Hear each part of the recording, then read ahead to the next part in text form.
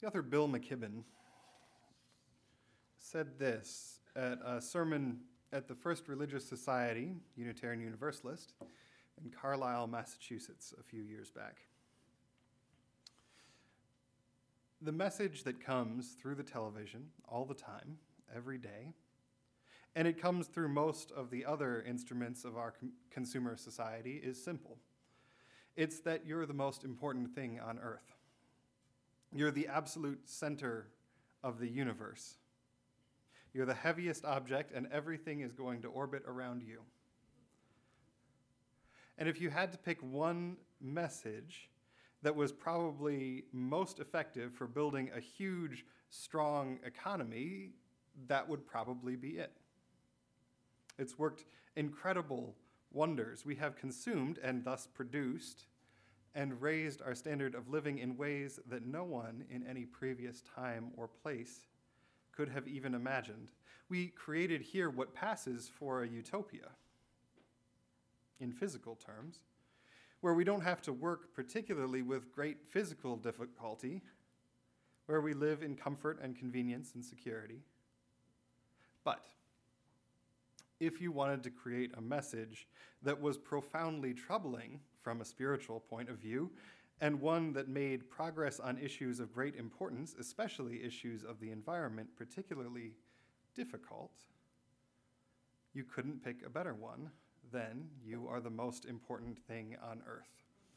You are the center of the planet. This Sunday, a few days after Earth Day, I want to dig into what our relationship is with the earth. So when we celebrate Earth Day, what are we celebrating? What is our relationship with the planet, the ecosystem, each other? We started this week by singing Earth Was Given as a Garden. It was an award-winning hymn 25 years ago. Its theology has actually not aged particularly well in some ways, but it's a retelling of Genesis. 150 years ago, the answer from most ministers to this question, what is our relationship with the earth, would have been that Genesis has a very specific commandment from God.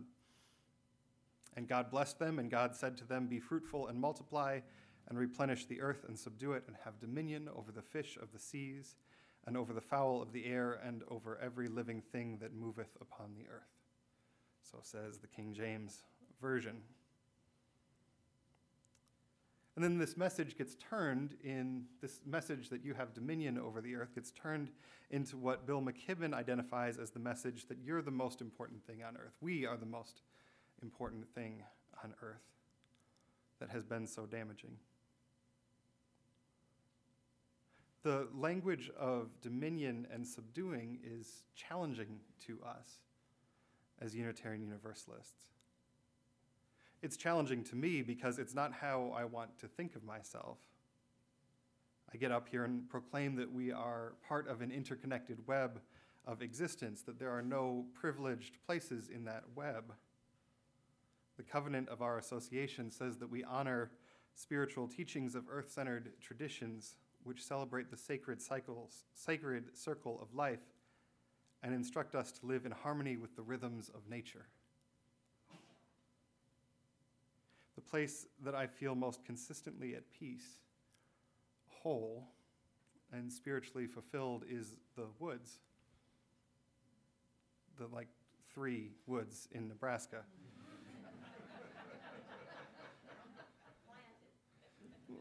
It's also near Arbor Day right now.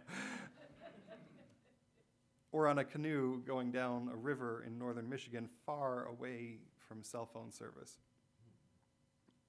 And I'm hardly alone in this. Henry David Thoreau is still, almost 2 centuries after he wrote a book about living on Walden Pond, a formative influence for many Unitarian Universalists. This oneness with nature is, of course, just a little bit of a farce, even, especially, in the deep woods, I probably have a Gore-Tex waterproof raincoat made of materials that emphatically do not exist in nature. And Thoreau, for all his talk of self-reliance, paid his neighbor to wash and fold his laundry every week.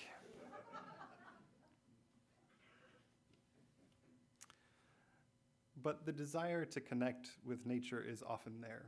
I think part of the reason for that is that we are so cut off from natural cycles in our day-to-day lives. Just to take a simple example from this week, the date of Easter. It's a date that makes perfect sense if you're living with deep knowledge of the cycles of the earth. The first Sunday after the first full moon after the spring equinox. But if your understanding is based on a printed or, God forbid, an electronic calendar, it appears that the date just moves around randomly every year. Put more simply, who knows that the moon is a waning crescent today? I had to look it up. We divorce ourselves from the rhythms of the earth in modern life. Light, heat, warmth, wind, those are all things that we can control on a minute-to-minute basis in our lives. I know when the thermostat in this room is off by just a few degrees, both because I feel it and because I hear about it. Our technology, our history, and our culture allow us to be disconnected from the cycles of nature. And I want to be clear that that's not in and of itself a morally bad thing. You know, the cycles of nature aren't always friendly. I would have died several times in my childhood and young adulthood without modern medical intervention that is outside of nature. I wear a piece of technology on my face to help me see the leaves on trees or stars in the sky that I am so fond of. So we have a complicated relationship between humanity and the earth. On one hand, we want to reconnect with it, and on the other is this tendency in our culture that Bill McKibben identifies that says that we are the most important things on earth. But here's the thing that I've been struggling with this month. I think we might actually be the most important things on earth, whether we want to be or not.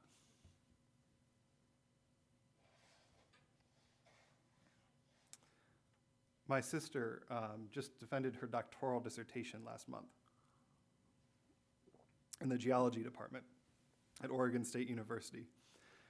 And in geology, time is divided into epochs defined by changes in the fundamental forcings or biology present in each age. This spring, the working group of the Subcommission of Quaternary Stratigraphy, this is important. It made the Atlantic, the New York Times, and the Washington Post, is meeting to consider whether to formally adopt 1950 as the beginning of the Anthropocene epoch. That sounds a little dense, but here's some of the evidence that Dr. Sinclair cites. Dr. Sinclair is my sister. I can say that now. By the beginning of the 21st century, more than half of the world's accessible fresh water was used by humans. Anthropogenic sulfur dioxide emissions were more than double natural emissions. Anthropogenic nitrogen fixing was greater than all natural fixing. In addition to these physical effects, many authors have suggested that humans are contributing to the sixth major extinction event in Earth's history.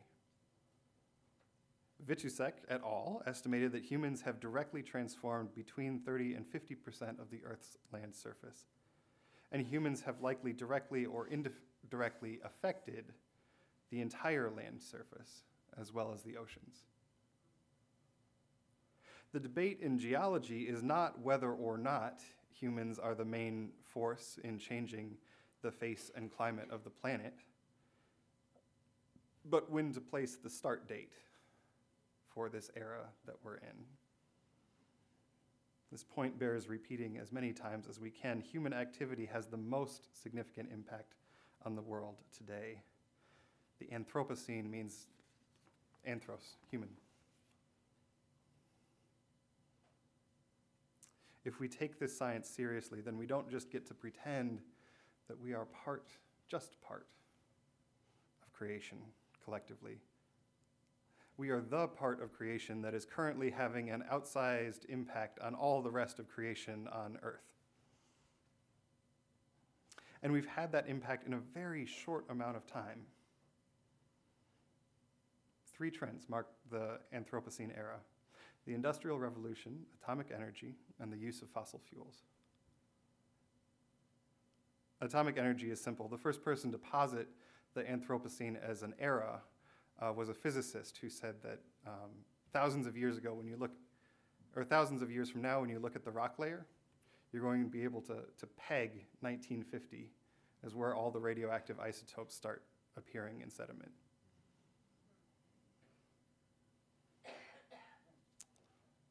But the largest human drivers changing the face of the Earth are the Industrial Revolution and oil.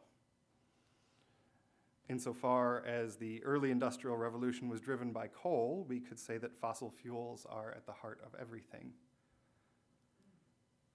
And this is kind of weird. If you really think about it, fossil fuels are deeply strange things. Because imagine you don't know anything about human history. Maybe you're an alien anthropologist studying the Earth in the late 20th and early 21st century. Here's an entire society that takes decomposed and compressed organic matter, dinosaur juice, basically, and uses that as the basis for an entire civilization. Everything from our transportation to our toothbrushes. Fossil fuels are strange.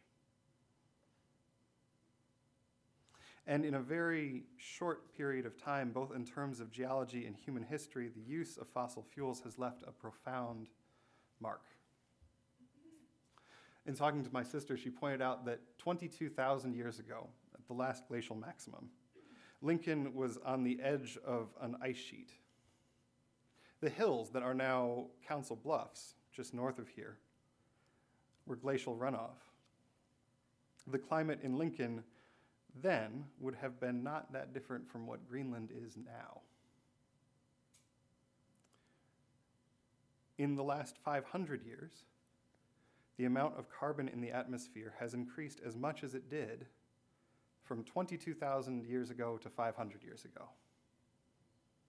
So that whole change from Lincoln as Greenland to Lincoln as it is now, that's the equivalent change that we may be looking at going forward. Temperatures are rising, as is extreme weather. And we aren't just passive observers to this thing, we're at the heart of it.